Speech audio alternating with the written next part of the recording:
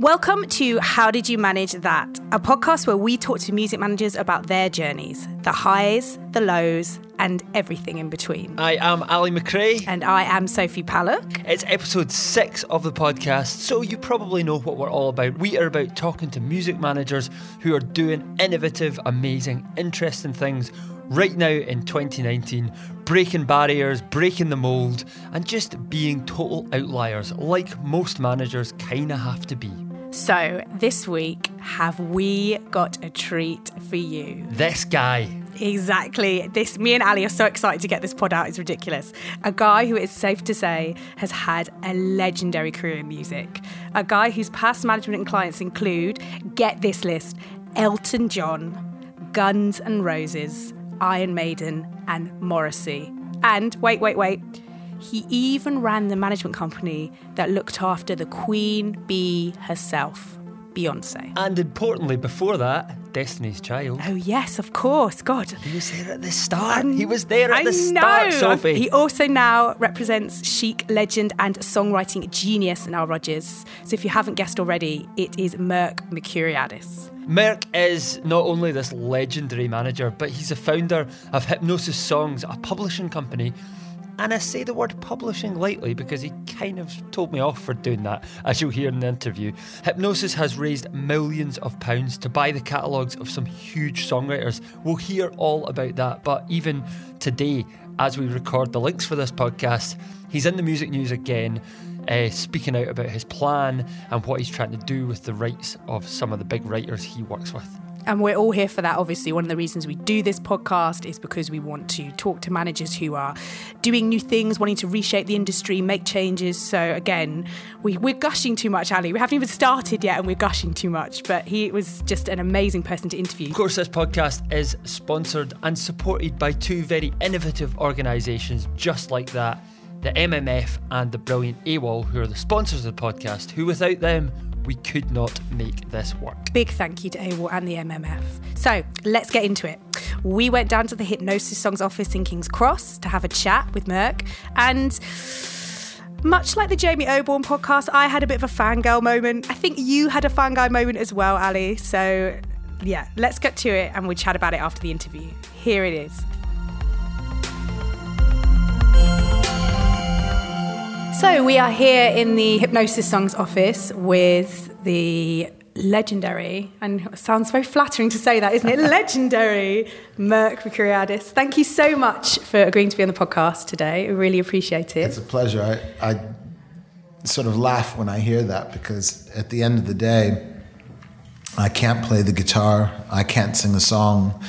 So the only reason why I'm here and the only thing that gives me a seat at the table with all of these great artists is doing good work on their behalf. So it's not me that's legendary, it's them that's legendary. Just quickly before we start, this is either going to be a really interesting answer or a very quick answer. No. You have a remarkably tidy office. That's because I'm never here. There you go. I knew.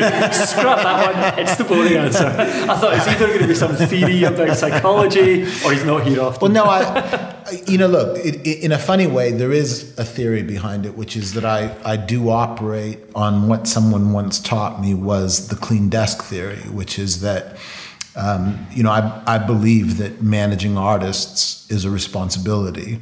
The desk is clean on the one hand because I'm never here.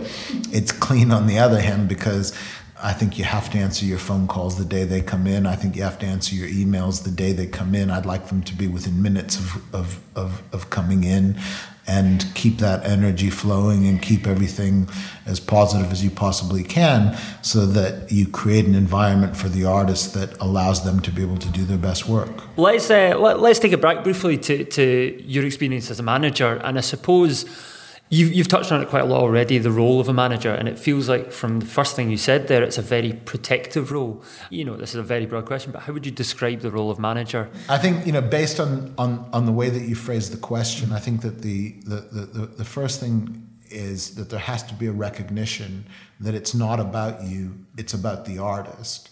And I think that there are lots of managers that have success that then start to believe that it's about them.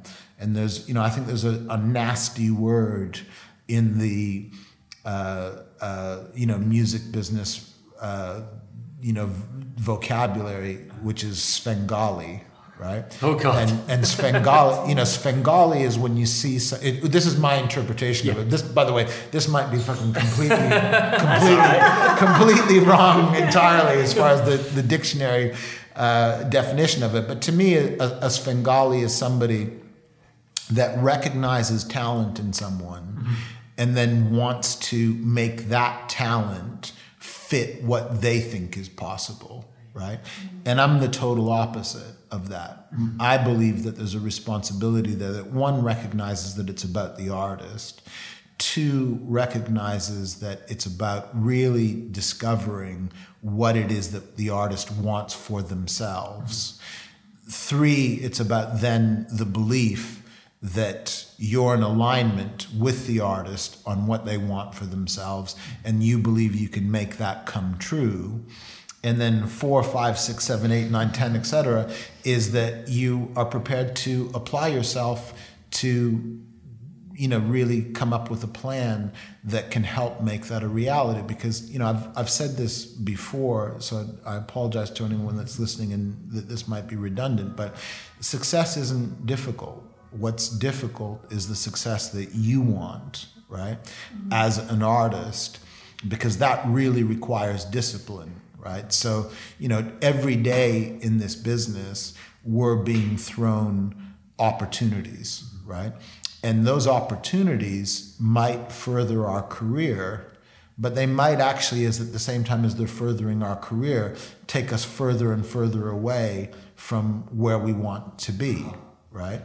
And ultimately, that's not my role as a manager. My role as a manager is to continually remind you of where it is that you want to be, keep you focused on that. Now, you might turn around to me and say, well, actually, it's evolved, and now I want to be a little bit more this way than that way, and that's totally fine. But again, that just requires discussion, and, you ultimately have to end up being in a situation that says that, I've set out on this path, I'm sticking to this path, I'm not going to allow myself to be corrupted by all of these other things. I'm in business with someone as my manager that is in alignment with me and that's going to help me stay true to that. How do you manage the expectations of your artists? By telling them the truth. Right? So it's it's really if you can't be. So I think if you talk to anyone about me, they would probably tell you that I'm positive, right? So I'm always going to come at something from the perspective of enthusiasm. I'm always going to come at something from the perspective of everything is possible, right? But at the same time, I'm going to tell you the truth, right? So I'm not going to hype you into believing that something is different to what it actually is. Equally well, I think that as managers, we have a responsibility to educate our artists that they're building a business, right? And in fact, if you build a business on the basis of integrity, and you sort of use the analogy of the corner shop, you can actually build a really successful business without too much sacrifice of, from your integrity or anything else. Because if you think about it, there's a guy that has the corner shop, and if he wants to make $100,000 a year, he just has to make sure that his expenses, the gap between his expenses and his takings, are $100,000, right? And equally well, if you're a band and you want to go out there and make $250,000 a year, and you really think about what that means from the point of view of, well, how many shows do I have to do in order to be able to do that? How much merch do I need to be able to do that? How many records do I need to be able to sell? How many songs, how much song income has to come into it, et cetera. All of that is entirely doable, but then you have to break it down from the point of view of, what element of this is within my control and what element of this is in someone else's control, right? So records, use of songs, etc., they're in someone else's control, and hopefully, you become influential enough that every time you decide you want to make a record, or every time you decide you want to put a song on, you've got a gang of people that are lining up helping you to do that. But for the most part, the one thing that really is within your control is playing live and conducting yourself the way that you want to conduct yourself. A lot of bands that are on the road right now that are selling way more concert tickets than they're selling music, and that's, by the way, that's not just legacy artists, that's new artists that are, there's a band in London at the moment called Frank Moody, who, are on the tip of people's tongues in terms of people signing them. But for whatever reason, that part of it hasn't happened yet because they make, maybe the music that they make is too good. But they're selling out the Village Underground. They're selling out, 1,000 tickets in 7 or 8 markets around the country, without anyone lined up to put their music out yet. And they're not the only example of that. There's plenty of examples of that. And that's a business that is going to serve them well in the long run because it will give them the freedom, the financial freedom, to be able to make the decisions that are best for them rather than having to ask someone's permission to go play live or someone's permission to make a record or someone's permission to be a band. How do you feel about, obviously you started in A&R and records back in the old school days, if we can call them that, and now obviously it's changed so much. There's so many distributors, the AWOLs, the Dittos, which mean that you can just, I suppose the great thing about that is if you have a record and you like it, you can just put it out. You don't have to sit there and, like you said, wait for someone's permission. Do you work with those distributors? Do you work with non-record labels to help with your artists? Do you think that is a really positive thing about the industry now, that people can just put their music out and start making money and the income streams are coming in quicker? Well, I think, first of all, let me say that I was a young, dumb A&R guy because, that's in the job description. I was a young, dumb A&R guy that went to work for Richard Branson's Virgin Records, which was not only the greatest record company in the world at that time, but was also, without question, the most artist-friendly record company.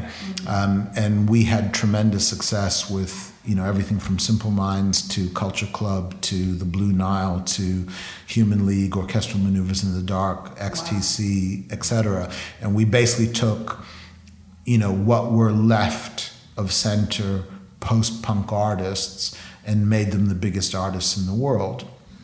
And I had very little to do with that. I was just lucky enough to be a part of it. Just to make the coffee. Right? Just lucky to make the coffee. But the part of me that was young and dumb was that I wasn't sophisticated enough to realize that working for what might have been the most artist-friendly record company in the world wasn't the same as working for the artist, right? So eventually, my sort of part in the success gets rewarded by being able to be part of the team that signed this girl called Mary Margaret O'Hara.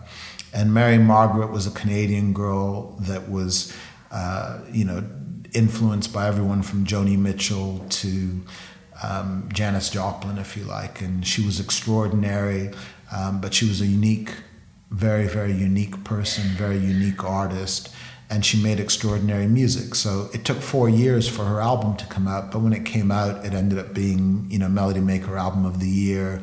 It's one of Morrissey's favorite albums. It's still revered, 35 years later, etc. But the experience of making that record was the first time that I had this epiphany of, actually, I'm not working for the artist, I'm working for Richard Branson. And while it may be true that there are times when the agendas are aligned. There are also plenty of times when the agendas are not aligned, and in fact, my responsibility is to Richard Branson, not to the artist. The minute I realized that, I quit, because I wanted to be working for the artist and with the artist, not working for the record company. But I'm cognizant of the fact that you asked me a direct question. That's a good story. And I haven't answered it. So, well, the great thing about the AWOLs of this world, the Platoons of this world, is that there's an opportunity for artists. First of all, taking AWOL and Platoon and all of these other companies out of the equation, there's an opportunity for artists to be able to communicate directly with their audience in any case, right? So, if they want to go on TuneCore and put their music up, or whatever aggregator they want to use to put their music up, they can immediately put music up, and the world can be paying attention to them in a moment if it's compelling.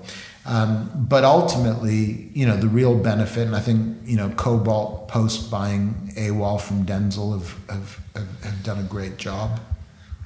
But I think Platoon in particular is an extraordinary company because, you have an opportunity as an artist to go to work with people that are enthusiasts of music, that have real opinions and real expertise to be able to back those opinions up, that build long-term careers. So, right now we see Interscope and Polydor, I think over here, getting great credit for the Billie Eilish story, right? Mm-hmm. But the Billie Eilish story is a story that at some point collides with Platoon, and that gets this incredible enthusiasm, expertise, and ability to be able to connect new artists with what is also a new streaming world. And 2 and 2 adds up to 10. And then if you could only point to Billie Eilish, you'd sit there and go, okay, well, that's luck. But when you point to Billie Eilish and you point to Georgia Smith and you point to Mr. Easy and you point to Yebba and all of these artists that they are continually embracing and then using their expertise to present to the world, I don't think it's luck at all, and I think it's an essential part of an artist, sort of developing their future, particularly when you then put it in the context of the fact that not one of these artists has had to give up ownership of their recordings, not one of these artists has had to give up an inordinate share of the income, not one of these artists has had to sign their life away for the next 10 years or whatever the case might be. So I think that there's a very strong standard there that points the way.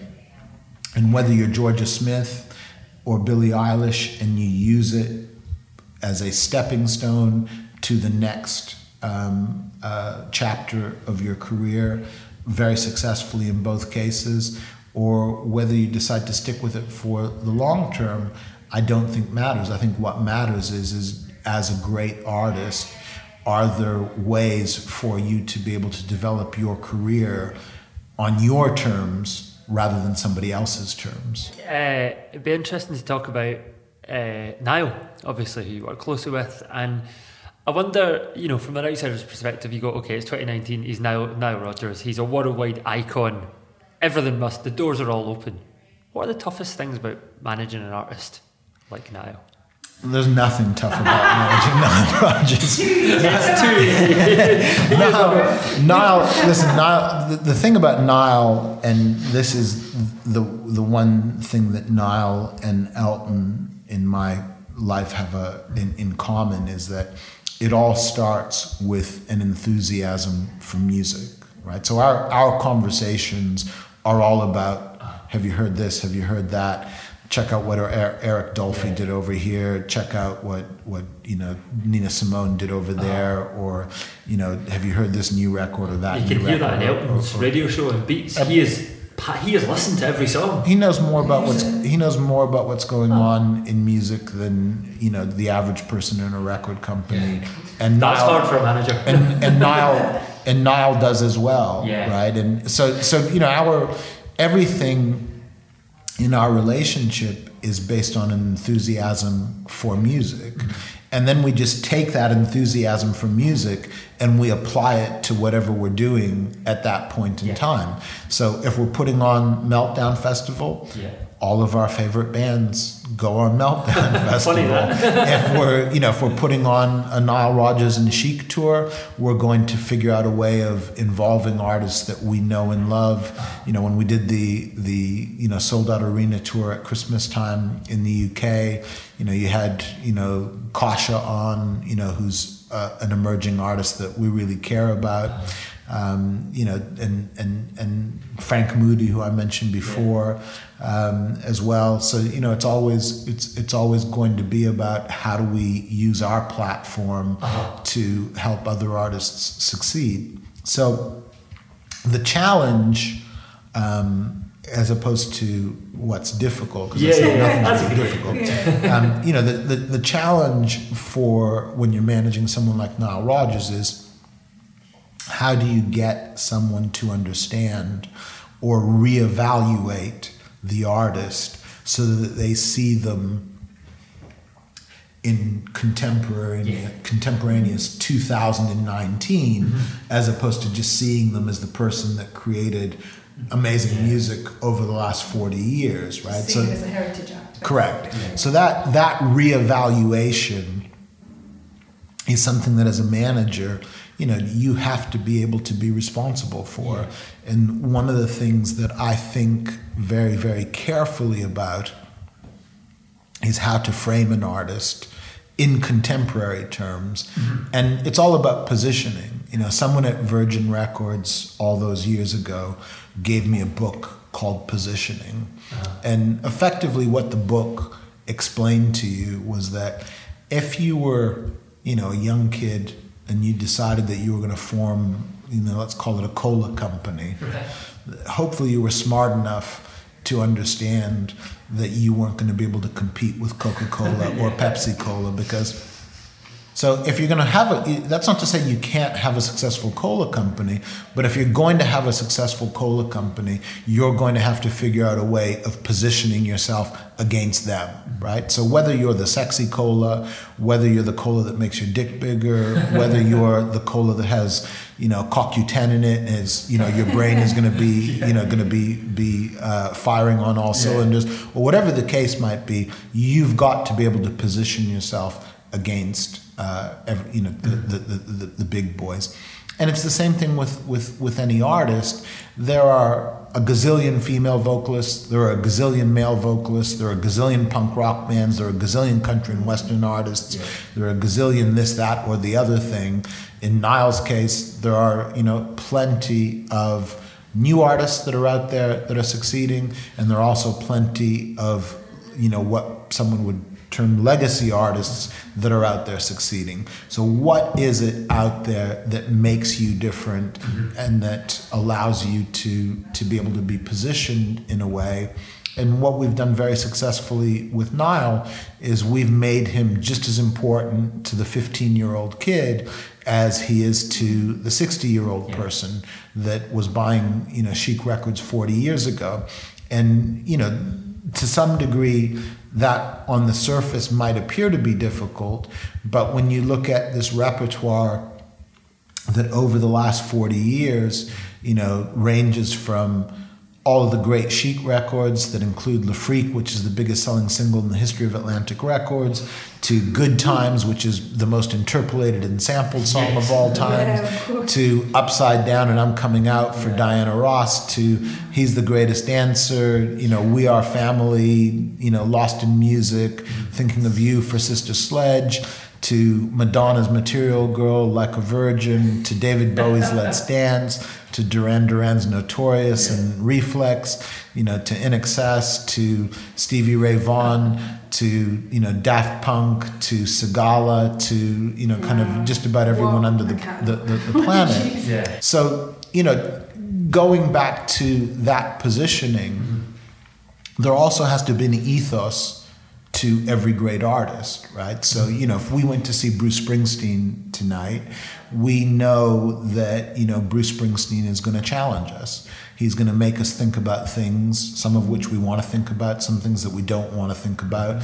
He's going to, probably slowly but surely fish out whatever empathy there is in us into thinking about the working man, into thinking about, injustices around the world, etc. And that's Bruce's ethos. And, Bruce is a storyteller. All of this in that context is what it is that makes him special. Well, Niall's ethos is joy, right? The one thing that I can guarantee you is that if you go and see Chic tonight, you're going to leave feeling better than when you arrived. And you might have arrived as the happiest person in the world. You're still going to leave feeling better because that's the purpose of this music. And then I can't remember what the scientific term is, but there's a form of exercise that when you do it, continues to burn calories long after you've done it. It's those endorphins going in. Exactly. And Niall's music is the same way. You're going to not only leave the gig feeling better, but you're going to wake up tomorrow morning feeling better, and you're probably going to still feel good the morning after, etc. And you want to go back and have this experience because, in fact, very few artists leave you feeling that level of joy. I used to, many years ago, work for a festival in Dubai called Sundance. Sure. And Niall headlined, and I was artist liaison, so I was backstage running around, and we had Rudimental on the same lineup. And Amir from Rudimental was the biggest Nile Rodgers fan ever. He still is. And I remember it was the first time I'd met him, and he came up to me and he just went, "So, do you think I can meet Niall?" And I went, "I'll just check with his tour manager, but he seems like a nice guy, it'll be fine." And I just remember Amir came up to Niall and he couldn't get his words out. He just went, "Sign this book," and just gave him a book to sign, which I think was maybe Niall's autobiography or something. And I just remember it was so lovely because Niall said, "I know who you are, man. You're from Rudimental. I love that track with John Newman." And you could just see Amir was like, "You know my music." Like I just remember to this day, Amir's face was, I think it was I was going to cry or faint. I wasn't sure, but it was just such a lovely moment to see. I was just like... Now Niall and the Rudimental guys being in the studio together is a regular occurrence. Amazing. Those guys are incredible. They go in and they make records from the heart, and they make records that they believe in, and obviously the records that they make are of an incredible quality. And when you look at a song like These Days, for example, which obviously just won the Ivor Novello as most performed work, I love the story about Amir, sort of being shy and bashful about meeting Niall. But when you're as good as they are, what you're going to find out is that someone like Niall or Elton or anyone that really knows their onions is going to recognize that and go, hold on a second. It's actually not about, again, going back to the concept of it not being about you. When you recognize that someone else has got that special quality, you're going to react to it. How is the process of managing that? Is that another side of the business? Obviously, who's in with Niall writing? Well, it's, going back to the concept of your question about how to manage Nile Rodgers. So, or is it difficult or is it not difficult or what's it about? So in my quest to get the world to reevaluate Nile Rodgers in 2019 terms, which then permeates into 2020, 21, 30, etc. One of the things that I did was created this role for Niall at Abbey Road Studios as the chief creative advisor, and it was my view that at a point, if we go back to the beginning of my career, 90% of the artists that are being signed are people that write their own songs, perform their own songs, have a very good idea of who they are, who they want to be, what their album cover should look like, what their stage show should look like, etc. And my job is to A, believe in them, and B, to then put a strategy in place that helps them bring that to fruition. You then fast forward to 2019, and 90% of the artists that are being signed are really talented people, but for most of them, fame is what is the key goal. So in some cases, well, in most cases, the song that's being performed is written by somebody else, right? And, if we look at Los Angeles as what is now the songwriting capital of the world, there is a very sophisticated system in place amongst the very best songwriters that, allow people like Shawn Mendes, whether it's with Teddy Geiger, or Justin Bieber with Pooh Bear, etc., to have the best material in the world available to them, and material that is custom, created for them, that allows them to not only be hugely successful as pop artists, but actually to be developing something that is a stamp, an identifiable stamp that is them. Yeah. Right. Creating that identity. Precisely, because you're really, smart management, working with the best songwriters, working with an artist that's not just about choosing a song that can be a hit, but choosing a song that is appropriate for that artist and is appropriate for helping that artist become the full enchilada, as it were. So that system is not as sophisticated in the UK as it is in the US. And I saw this opportunity for Nile as one of the great record makers of the last 40 years, and somebody that has been doing, what Teddy Geiger, what Pooh Bear, and everyone else is doing right now for 40 years, right? To start to establish a similar protocol in the UK. So we created this role at Abbey Road as chief creative advisor. So whenever Niall is not on the road, he's in the studio at Abbey Road, which we consider to be the greatest place in the world to create, and a blessing. And we, start on a Monday morning, and by the end of a Saturday evening, we might have as many as 20 artists that come through, and Niall just helps them. The thing that's really special about Niall as a creator is that you could present him with something that is 80% shit and 20% gold, and he doesn't see the shit. He only sees the gold, right? And he focuses on that, and then he'll build from that, right? Whereas to most creators, you walk in with something that's 80% shit and 20% gold, and they go, "That's a pile of shit," right? And that's something that that it takes someone very special to just be able to be obtuse to the part that's not useful, and be a total enthusiast of the part that is useful. Because what that process does is it suddenly allows the artist to get into a comfort zone that allows them to be the very best that they can possibly be. One of the catalogues I think you first bought was The Dream, right? Correct. Terrius Nash. Yeah. I'm a very big Terrius fan, and That's have good. been for years. And it was really weird. I used to spend time, it's a bit stalkerish, on YouTube looking for the demos of songs that hadn't been released, and there was always one that he did for Mary J. Blige called Love Slave,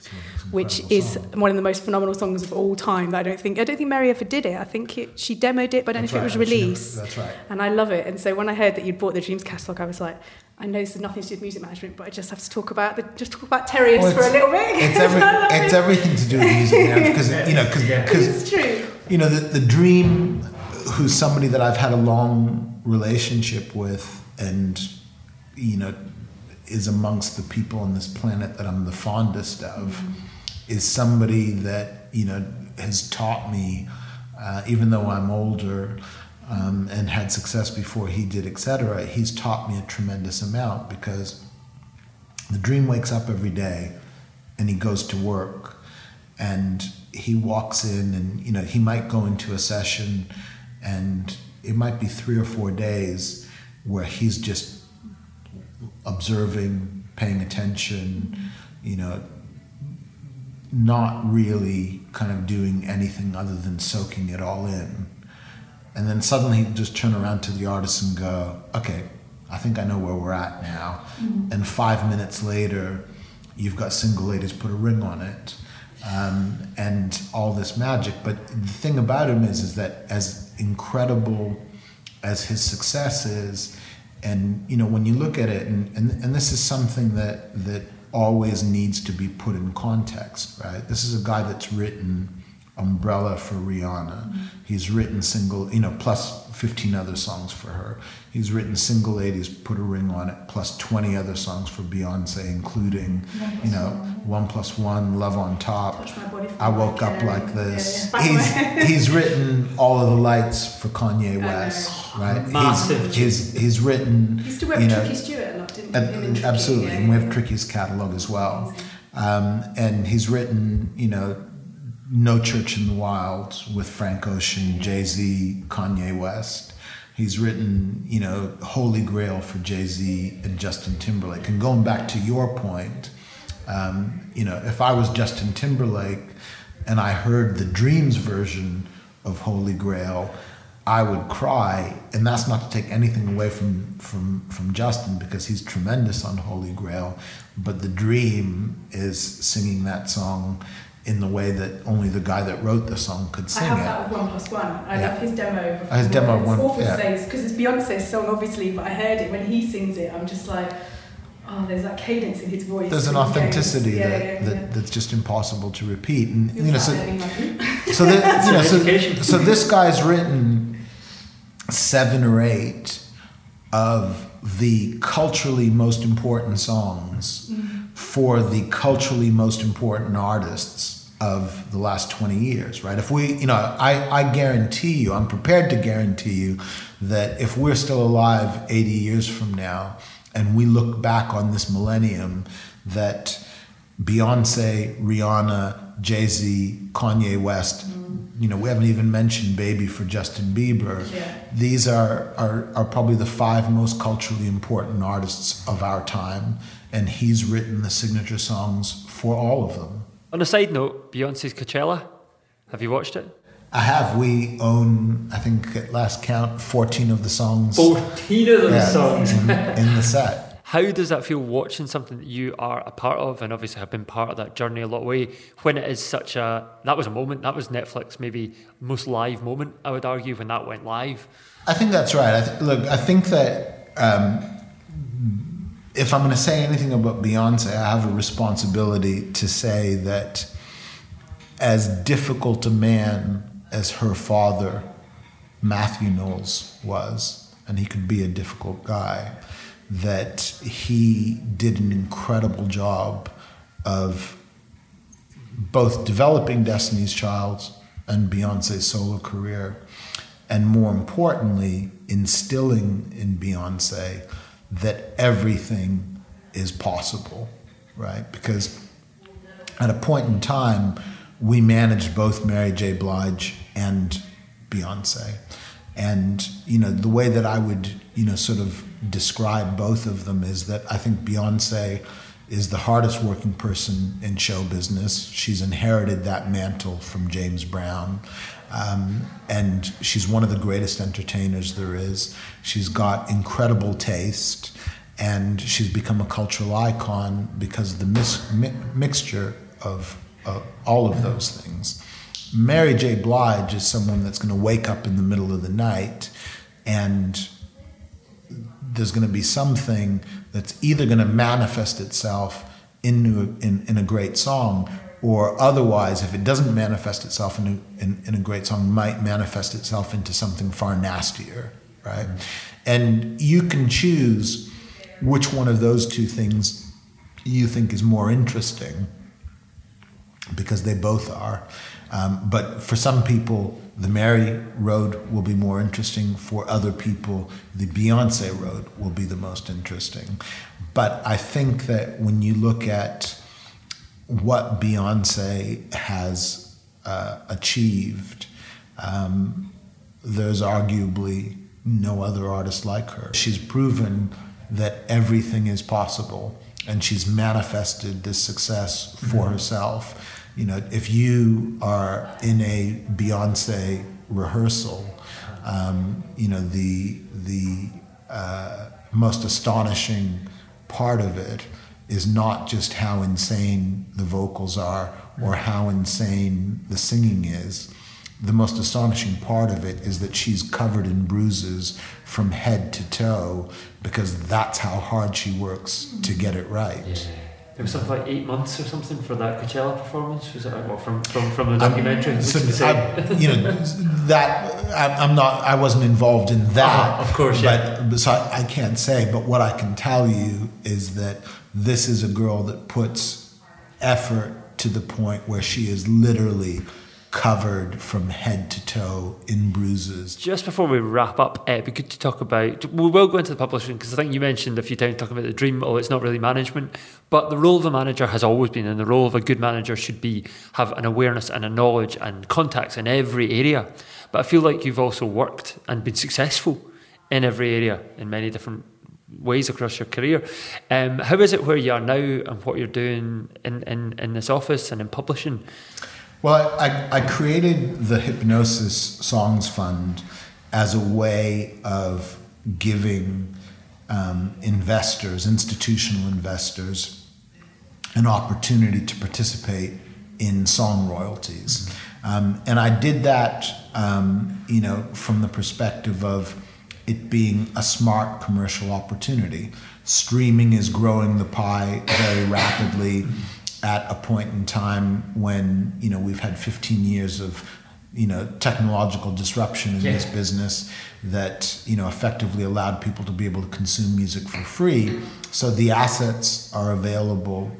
When I use the word assets, that's the way the city would describe what songs are. At a point in time that this pie is growing very, very nicely. But that's not my motive for, I like to make money the way that anyone likes to make money, but that's not my motive for creating it. What I wanted to do was to educate the financial community that proven songs and artists, the IP that artists create, whether they're songs or masters, are, when proven, predictable and reliable, and as predictable and reliable as gold or oil, and therefore as investable as gold or oil. And I saw that again as my way of being able to do something for the artistic community, because no one's ever been able to do that before. Because not only if I was successful in getting this concept across, not only would the assets that I bought gain in value, but also everyone else's songs and recorded masters and assets would gain in value as well, because the market would then see all of this IP that's out there as the successful part of it anyways, is something that is predictable and reliable and therefore investable, and everyone's holdings would rise in value. So, what I'm doing isn't just for me, but it's for every songwriter and every artist that's out there. The other part of it, which is, kind of deeper into my ulterior motive, is that I wanted, the fund currently is at about $500 million. By the time we get to the end of this year, it'll be over $1 billion. A couple of years into it, I think we'll be at $2 or $3 billion. We have over £1 billion worth of pipeline that are some of the finest songs and recorded masters of all time. And, in the same way that you've seen so many announcements come from us, I think currently we've announced 23 catalogs or something approaching 23 catalogs. In due course, by the end of this year, we'll be over 40 of them. But I want to use the critical mass and the leverage that comes from, having £3 or £4 billion worth of assets to change the place in the economic equation that the songwriter currently holds. And my view is really simple, and I think it's a logical one that no one will ever argue against or can argue against, is that the three biggest song companies in the world, being Universal, Warner, and Sony, can't really advocate for songwriters to the extent that they should, because they're owned by Universal, Warner, and Sony, the three biggest recorded music companies in the world. On the song side of the business, you have 1/5 of the money, a small margin, and in general, the assets eventually go back to the creator, or you hope that they revert to the creator or co-creator. On the recorded music side of the business, you've got 4/5 of the money going that way. You've got a huge margin, and in general, they own those assets in perpetuity. There are very few artists in relative terms that actually own their masters, right? So when the business is improving the way that it is right now, thanks to streaming, and to put that in context, 2 years ago we had 50 million paid subscribers to music streaming services. Now we have 200 million paid subscribers to music streaming services. JP Morgan predict that by 2030 we'll have 2 billion paid subscribers to music streaming services. So we're talking about a business that is 4 times the size of what it was 2 years ago from a streaming perspective, and that's predicted to be 10 times the size of what it is today in the next 10 years, again from a streaming perspective, right? But all of that improvement as it currently stands is going to recorded music because of the leverage that Universal, Warner, and Sony have over Universal, Warner, and Sony, right? Recorded music versus publishing. I want to challenge that. And I came to the conclusion that the only way that you can challenge that, it doesn't matter how logical you are, it doesn't matter how successful you've been in your career, if you don't control billions of dollars worth of assets, you don't have leverage. But the change can't come from within. If Rob or Lucian were to walk into, their corporate companies and say, "I've just had this epiphany. Songwriters should be paid more money," they'd be looking at them like they were crazy, right? But at a certain point, if they have to walk in and say, "Hey, we're going to have to do something about this because the tide is changing." And, songwriters are coming together, and there's more power in the songwriters' hands, and they're delivering effectively what is the currency of our business, right? Yeah. And we need artist A, B, C, D, E, F, G, H, I, J, K, L, M, N, O, P, Q, R, S, T, U, V, W, X, Y, and Z to have the best songs possible. So we're going to have to roll with these changes. It just struck me as we started talking about the more business financial side there, we'd spent maybe 45 minutes discussing the artist and songs and the Blue Nile and the dream and passionately doing that. And the minute we started talking about the business, you started speaking a different language. Yeah. You started using different words. You even pointed it out, saying the word asset. Yeah. And I think to draw to a close of one line that can go through the young A&R at Virgin and then working with these those incredible artists, and then to now what you're doing here is that you've had that ability to speak different languages to different people. To the artist, communicate their views. To the label, communicate what the artist wants. And now it feels like the same sort of thing in publishing. Well, first of all, we don't use the word publishing. I want to to me, it's a dirty word because it's just it's a euphemism for someone that writes a check, but that doesn't really add value to what you're doing. And part of my mission is to eradicate that word from our business and from an artist's vocabulary. I want to replace that with the concept of song management. And I want every artist to have not only a manager going forward, but to have a song manager going forward alongside their booking agent, etc., and has the ability to see every song as a living, breathing entity in its own right, and to recognize that we have the same responsibility to the song that we have to the artist. And that's really important to me, and that's certainly a big part of the Hipgnosis mission. I think that, the point that you've made about these different languages is absolutely critical, because it all stems from how do I do my best for this songwriter, this producer, this artist, right? Whether it's framing their work and positioning them and explaining their ethos to the music community, or whether it's explaining the value of it to the financial community, or in due course to the legal community so that and the political community so that the change that needs to take place takes place. I put a great deal of thought into ensuring that I never say anything that's not logical, right? So everything, as I said, I don't think it matters, whether you work at Universal, Sony, Warner, Domino, Rough Trade, or, Platoon or Cobalt. Everything that I'm saying is logical, and it will be logical to Senator so-and-so, Member of Parliament so-and-so, and to, the head of the Church of England, the head of Investec, the head of Invesco, et cetera, because I want them to, really understand what the true power of the artist is. And as I was saying at the very beginning of this conversation, it's not about me, it's about the artist. All I'm doing is communicating in a way that is no different to, if what Jimmy Page is to Robert Plant. I want to be that same thing to both of them. The difference is that I'm playing a telephone and they're playing a guitar and a microphone. Playing a telephone. It's so true. Lovely. Well, thank you so much for your time. It's very kind of you. That was a lovely chat. Lots of wisdom, lots of pearls of wisdom, I think, to go away with. Super. Well, thank you both. Brilliant. Thank you.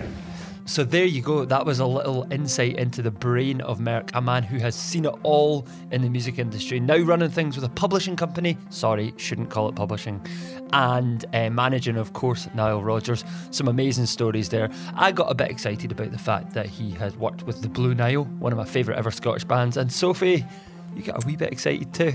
Yeah, as you guys heard, I'm a massive fan of a songwriter called The Dream, and he wrote Single Ladies for Beyonce, he wrote Umbrella for Rihanna. He's an incredible artist in himself, and so when I found out that he had his catalogue, I obviously just went on a bit of a mad one and started talking about rare B-sides that no one had heard of. But I think he appreciated that, and he appreciated my love of songs, because that's what he was all about anyway. He loves songs and the songwriters. So I really feel we've probably just scratched the surface with that interview, Ali. Like, he probably could have given us hours and hours of stories and things we could have taken away. So maybe in the future we'll have to do like a long edit with him or something. That would be great. We might just do that. If you enjoyed the podcast, we would love it if you could tweet out to your networks and let people know that this podcast exists. We're on Twitter and Instagram at ManageThatPod. That would be really kind of you. Brilliant. So I guess until next week, I've been Ali, she's been Sophie. Bye.